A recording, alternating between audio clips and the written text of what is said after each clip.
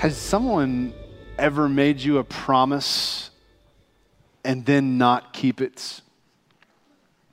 I think all of us have been there at some point, whether it was a friend who said they'd be there and they weren't, or a boss who promised a raise and there wasn't, or a salesman who gave a guarantee that wasn't actually there, or maybe even a politician who said something was going to happen when it never really did.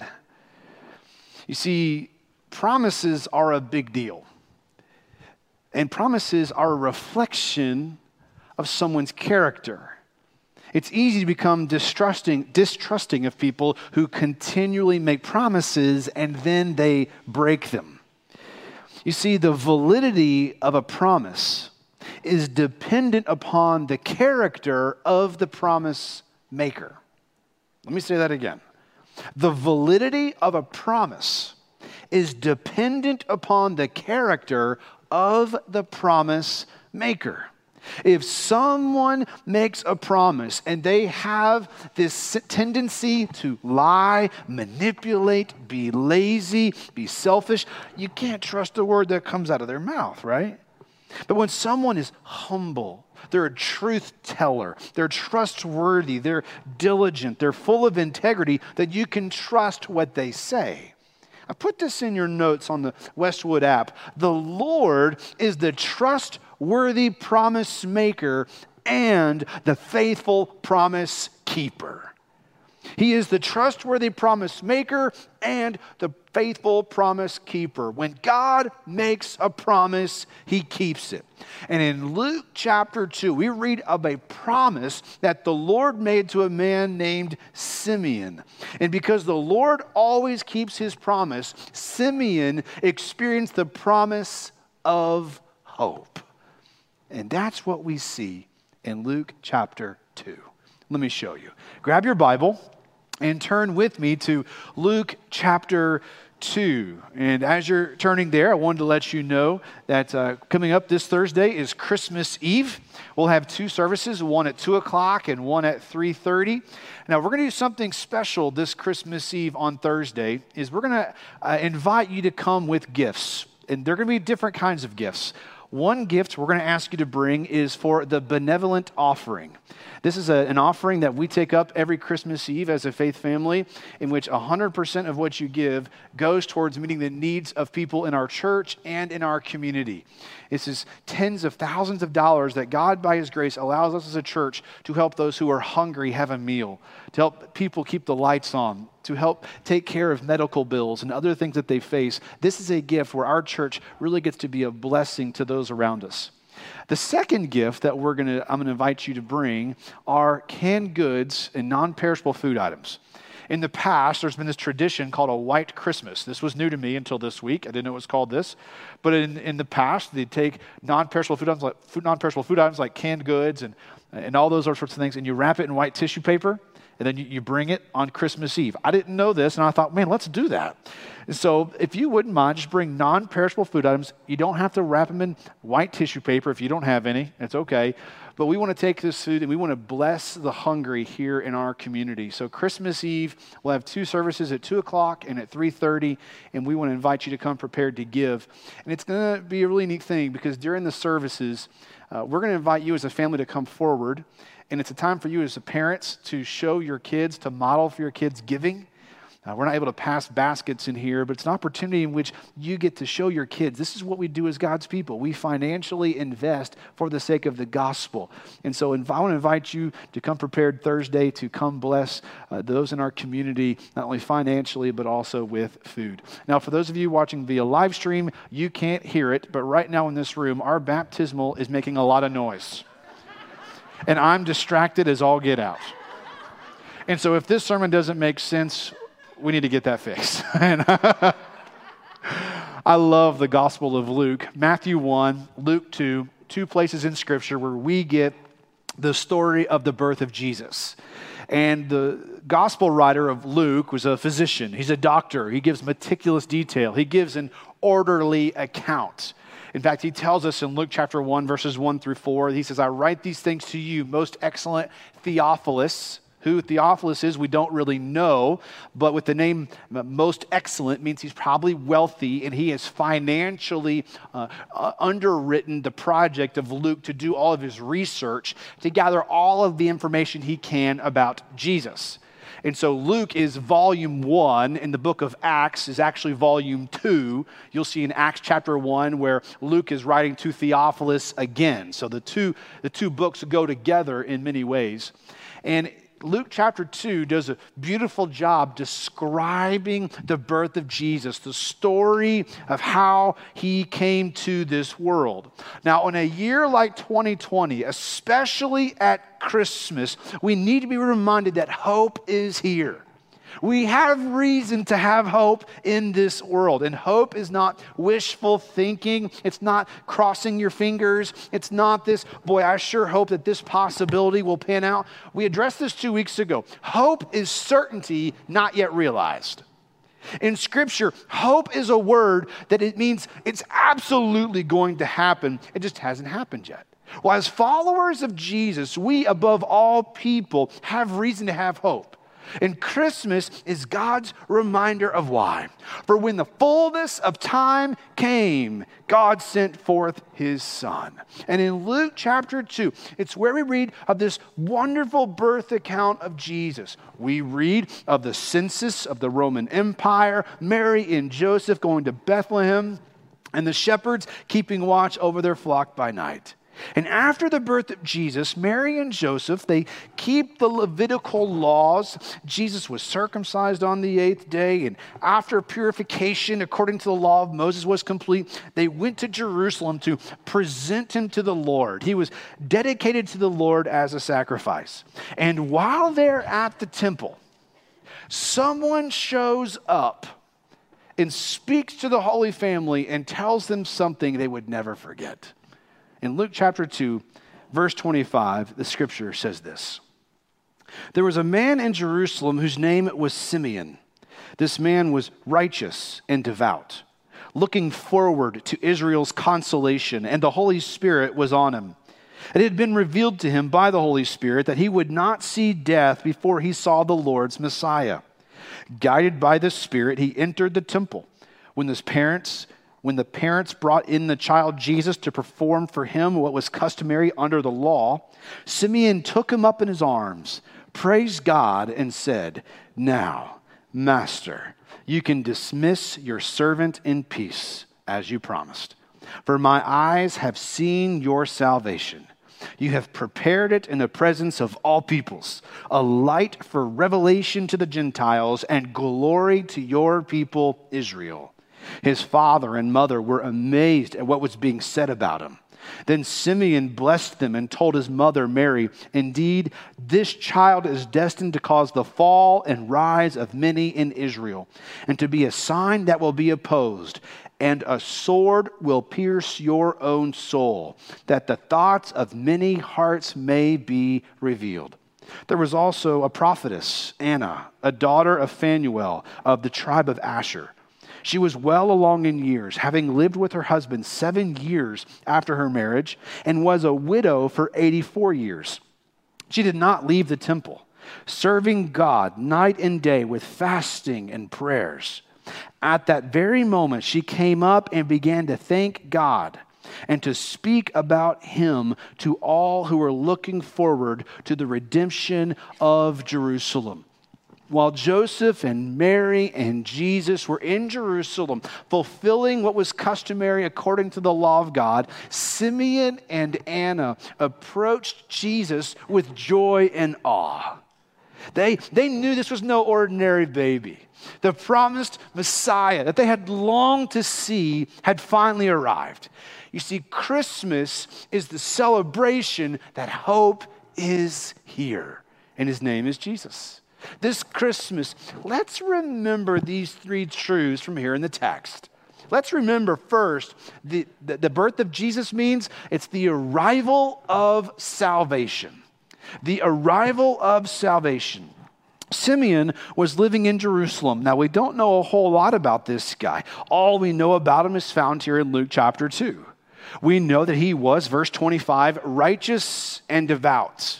He was a godly man who lived what he believed. He was fully committed to the Lord and to his law. Oh, that God would continue to raise up a generation of men and women who are righteous and devout.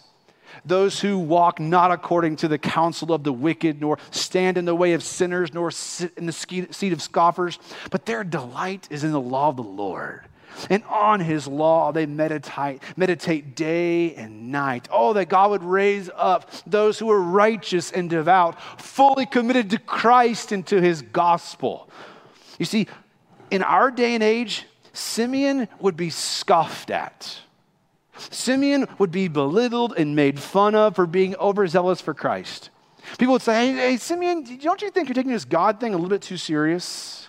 Simeon, why don't you tone it down a little bit? Take this whole Christ, Messiah thing. You need to tone it down. You're a little bit too offensive. Maybe for you, if you find yourself pacing in this direction where you're going to passionately follow Christ, you're going to be righteous and devout, be prepared for people to say the same thing to you. Why don't you take this Jesus thing a little bit less intense? Can you just calm down a little bit? You don't need to get so animated and worked up into all of this God thing. Calm down a little bit. May it never be said of you that you listen to the advice of fools. How can you give anything less than your best to the Savior who gave you his all? Being righteous and devout are marks of faithfulness to Jesus. And if you want to be faithful, you got to be ready to swim upstream, to go against the current of culture. It's the hard path. It's the narrow path, but it leads to life. Besides, God has not called you to be liked, by the way. God has called you to be faithful. Faithful to Jesus, faithful to his mission. This is what God has called us to. So man, I challenge you this morning, give your heart to Jesus and follow him with all of you got. This is what Simeon was doing. He was righteous, he was devout. But notice how the Spirit was all over his life.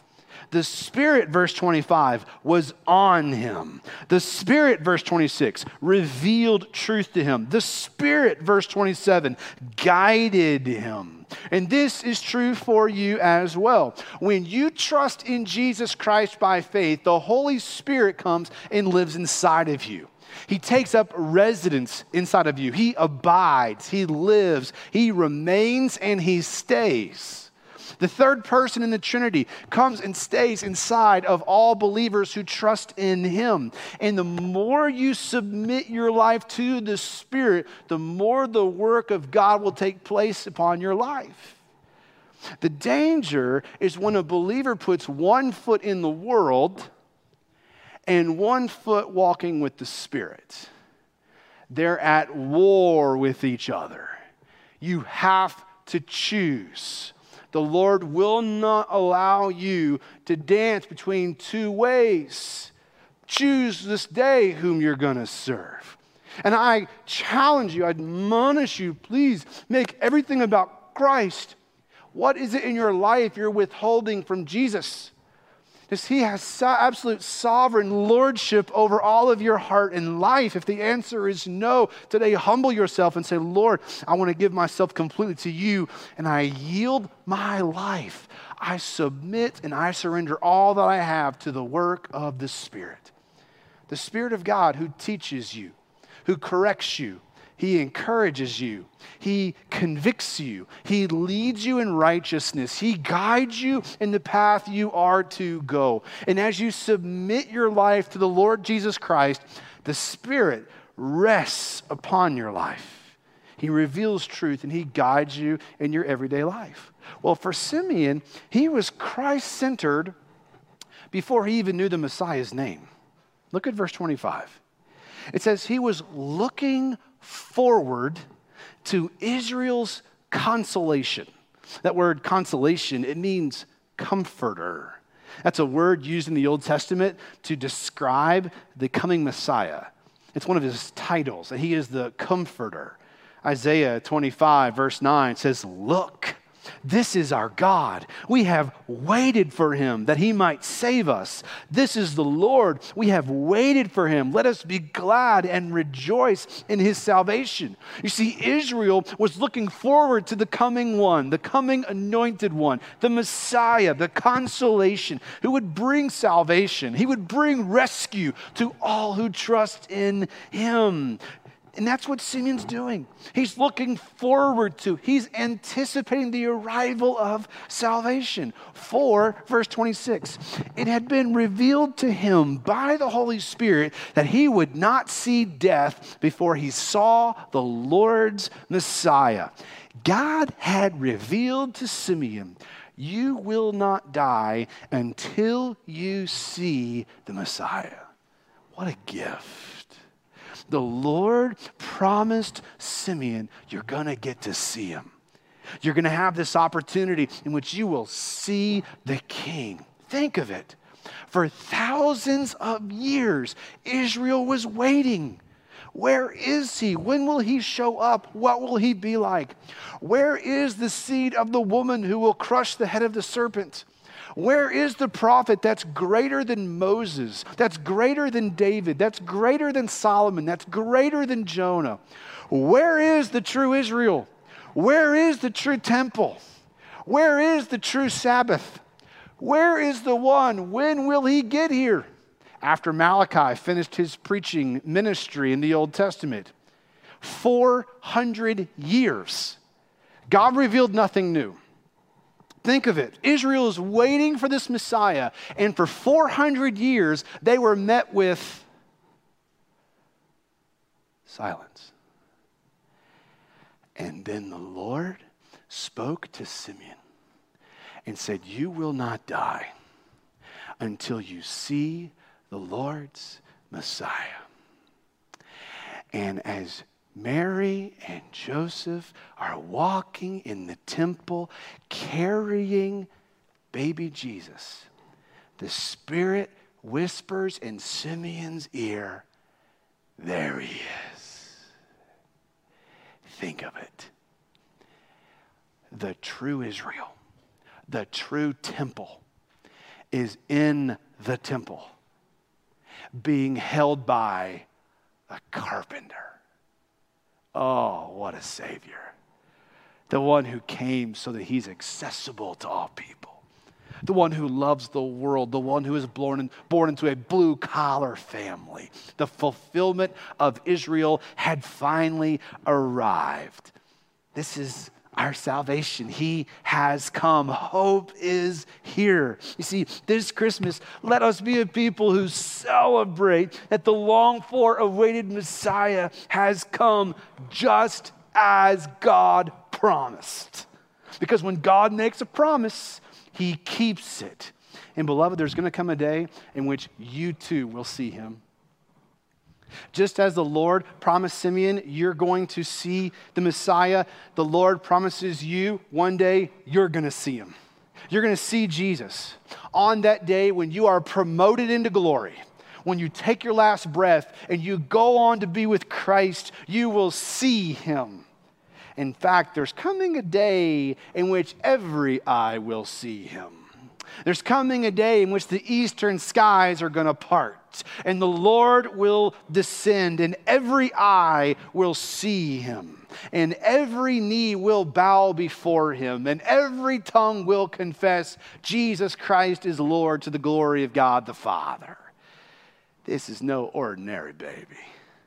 This baby born in Bethlehem is the Savior of the world. And so Christmas is the celebration of the arrival of our salvation. Secondly, what we see here in the text is, let's remember that the birth of Jesus means the eruption of celebration. Simeon took up the baby Jesus in his arms and he worshiped. He praised God and he sang. Verse 29, now, Master, you can dismiss your servant in peace just as you promised. Lord, I am ready to die. My plate is full. My heart is satisfied. You kept your word, and I am ready to come home to be with you because I have seen your salvation. God, you have kept your promise. Simeon, he got to see the king. He got to see the promised one. Well, Kenneth, who did this promised one come for? Well, he tells us here in the text, verse 31, all peoples. Jesus is indeed the Savior of the world for all people. And that's good news for us. For those of us in this room and engaging via live stream who aren't Jewish, we don't have Abraham's bloodline going through our veins. We don't have an Israelite pedigree. This is good news because Jesus came for us. He is, verse 32, a light for revelation to the Gentiles. Jesus came for all ethnicities. Black people, white people, brown people, yellow people, red people, tall people, short people, rich people, poor people. He came for all people. Jesus came so that all mankind can be restored back into a right relationship with God. For God so loved the world that he gave his one and only Son. And whoever believes in him will not perish, but have eternal life. Do not think for 1 second that you don't matter to God. In Jesus Christ, God is showing you how much you matter to him. That Jesus came for you. That he gave his life for you. Jesus is evidence of God's love for the world, including you. He came for the Jews. We see here he came for the Gentiles. He came for all peoples.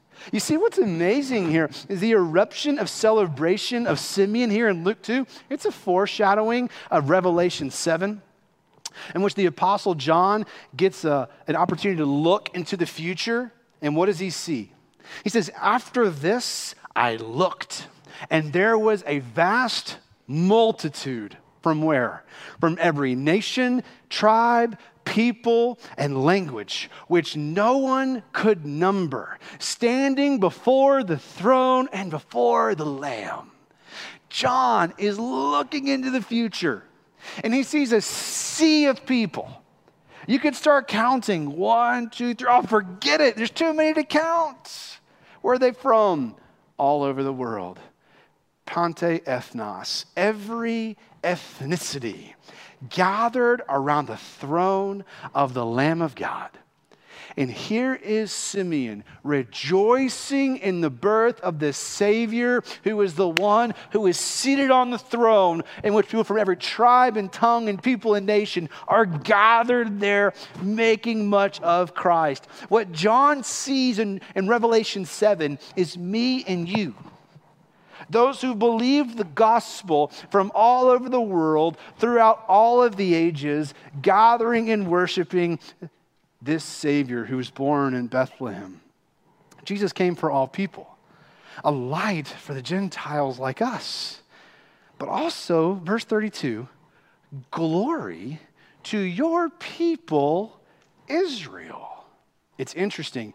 In John chapter 11, we see Jesus going to the town of Bethany, the home of the 3 siblings, Mary, Martha, and Lazarus. Lazarus has died, and by the time Jesus shows up into Bethany, he's been in the tomb for 4 days. Mary and Martha are distraught, still weeping over the death of their brother. They're brokenhearted at the fact that Jesus wasn't there to save him. In fact, Martha's like, Lord, if you had been here, he wouldn't have died. Jesus tells Martha, your brother will rise again. And she says, I know he will at the resurrection. Jesus said to her, I am the resurrection and the life. The one who believes in me, even if he dies, will live. Everyone who lives and believes in me will never die. Do you believe this? Question, do you believe this? Do you bank your soul upon the person and work of Jesus Christ for what he accomplished through the cross and through his resurrection? Do you believe he is the resurrection? Do you bank your soul upon his work and not your own? You're not trusting in your own good works. You're not trusting in your own merit. You're not trusting in worldly philosophy. You're not trusting in your bank account to be sufficient enough to get you into heaven. You're not banking on anything on your own. You're saying, Lord, I'm completely trusting in you and you alone for my salvation. I love Martha's answer. Yes, Lord. I believe you are the Messiah, the Son of God who comes into the world. Jesus approached the tomb and he shouted, Lazarus, come out. And out comes Lazarus. And everyone there,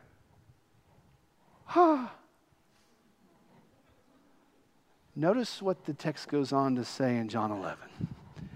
It says, therefore, many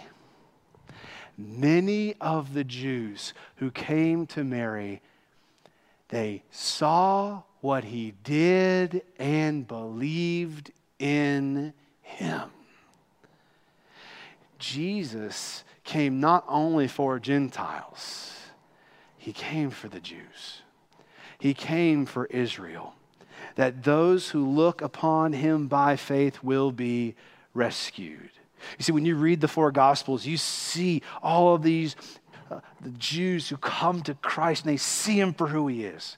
For Simeon knew that this baby is God's anointed one who came to bring salvation. And then Simeon begins to speak into the heart of Mary and Joseph. He begins speaking words of life. Verse 33, they were amazed at what was being said about him. They were astonished. This Christmas, let us bow before this King, this Maker who has come. Let us adore him. Let's erupt in worship and celebration of the King of Kings, the desire of nations. Well, then Simeon then has a heart-to-heart with Mary. And he prepares her for what is to come and says, this child is destined to cause the fall and rise of many in Israel. Okay, so this child in your arms is going to become a stumbling block. Many will reject him. Many will turn away from God because of him. And it's to their own downfall. He's the one who will be rejected, scoffed at. People will shrug their shoulders over this Savior question. Is that you? Have you rejected Jesus? Have you rejected the opportunity of turning from your sin and trusting in him by faith? Today, run to Christ. If you do not humble yourself and trust in Jesus by faith, you will one day fall into hell forever. And that's the reality. And it's a loving thing to know that. It's a loving thing to hear that. But it's loving that God has provided you a way out. He has provided relief and rescue and salvation through his Son. Today, run to Christ. Believe the gospel, trust in him, and he will receive you. You see, he was pierced for our transgressions. He was crushed for our iniquities. The punishment that brought us peace was upon him at the cross. Well, for Mary, she would see it and experience the true pain of watching her son die, that death. Verse 35. He tells her that sweet little boy in her arms would one day die a horrible, painful, agonizing death on the cross. She's going to see evil, terrible men crucify her son. In verse 35, a sword will pierce her soul. She's going to see her son die a terrible death. You see, many hearts will be revealed as hard and cold and apostate, just as the Jews would reject the Messiah, Jesus. You see, Christmas is not just about the birth of Christ.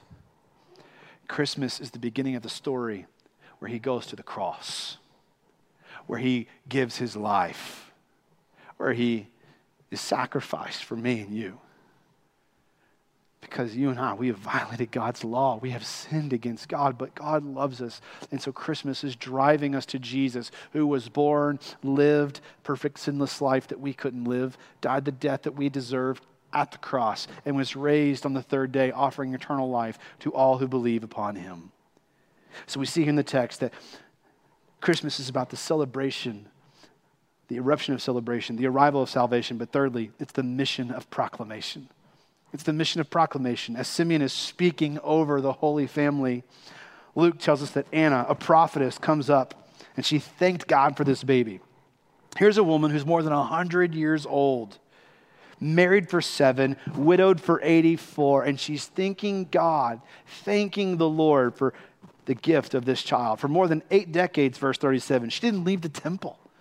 She prayed and fasted. She sought the Lord. She is one who fulfills Psalm 84, verse 10, where she would declare with her life, better is one day in your courts than 1,000 elsewhere. This is Anna.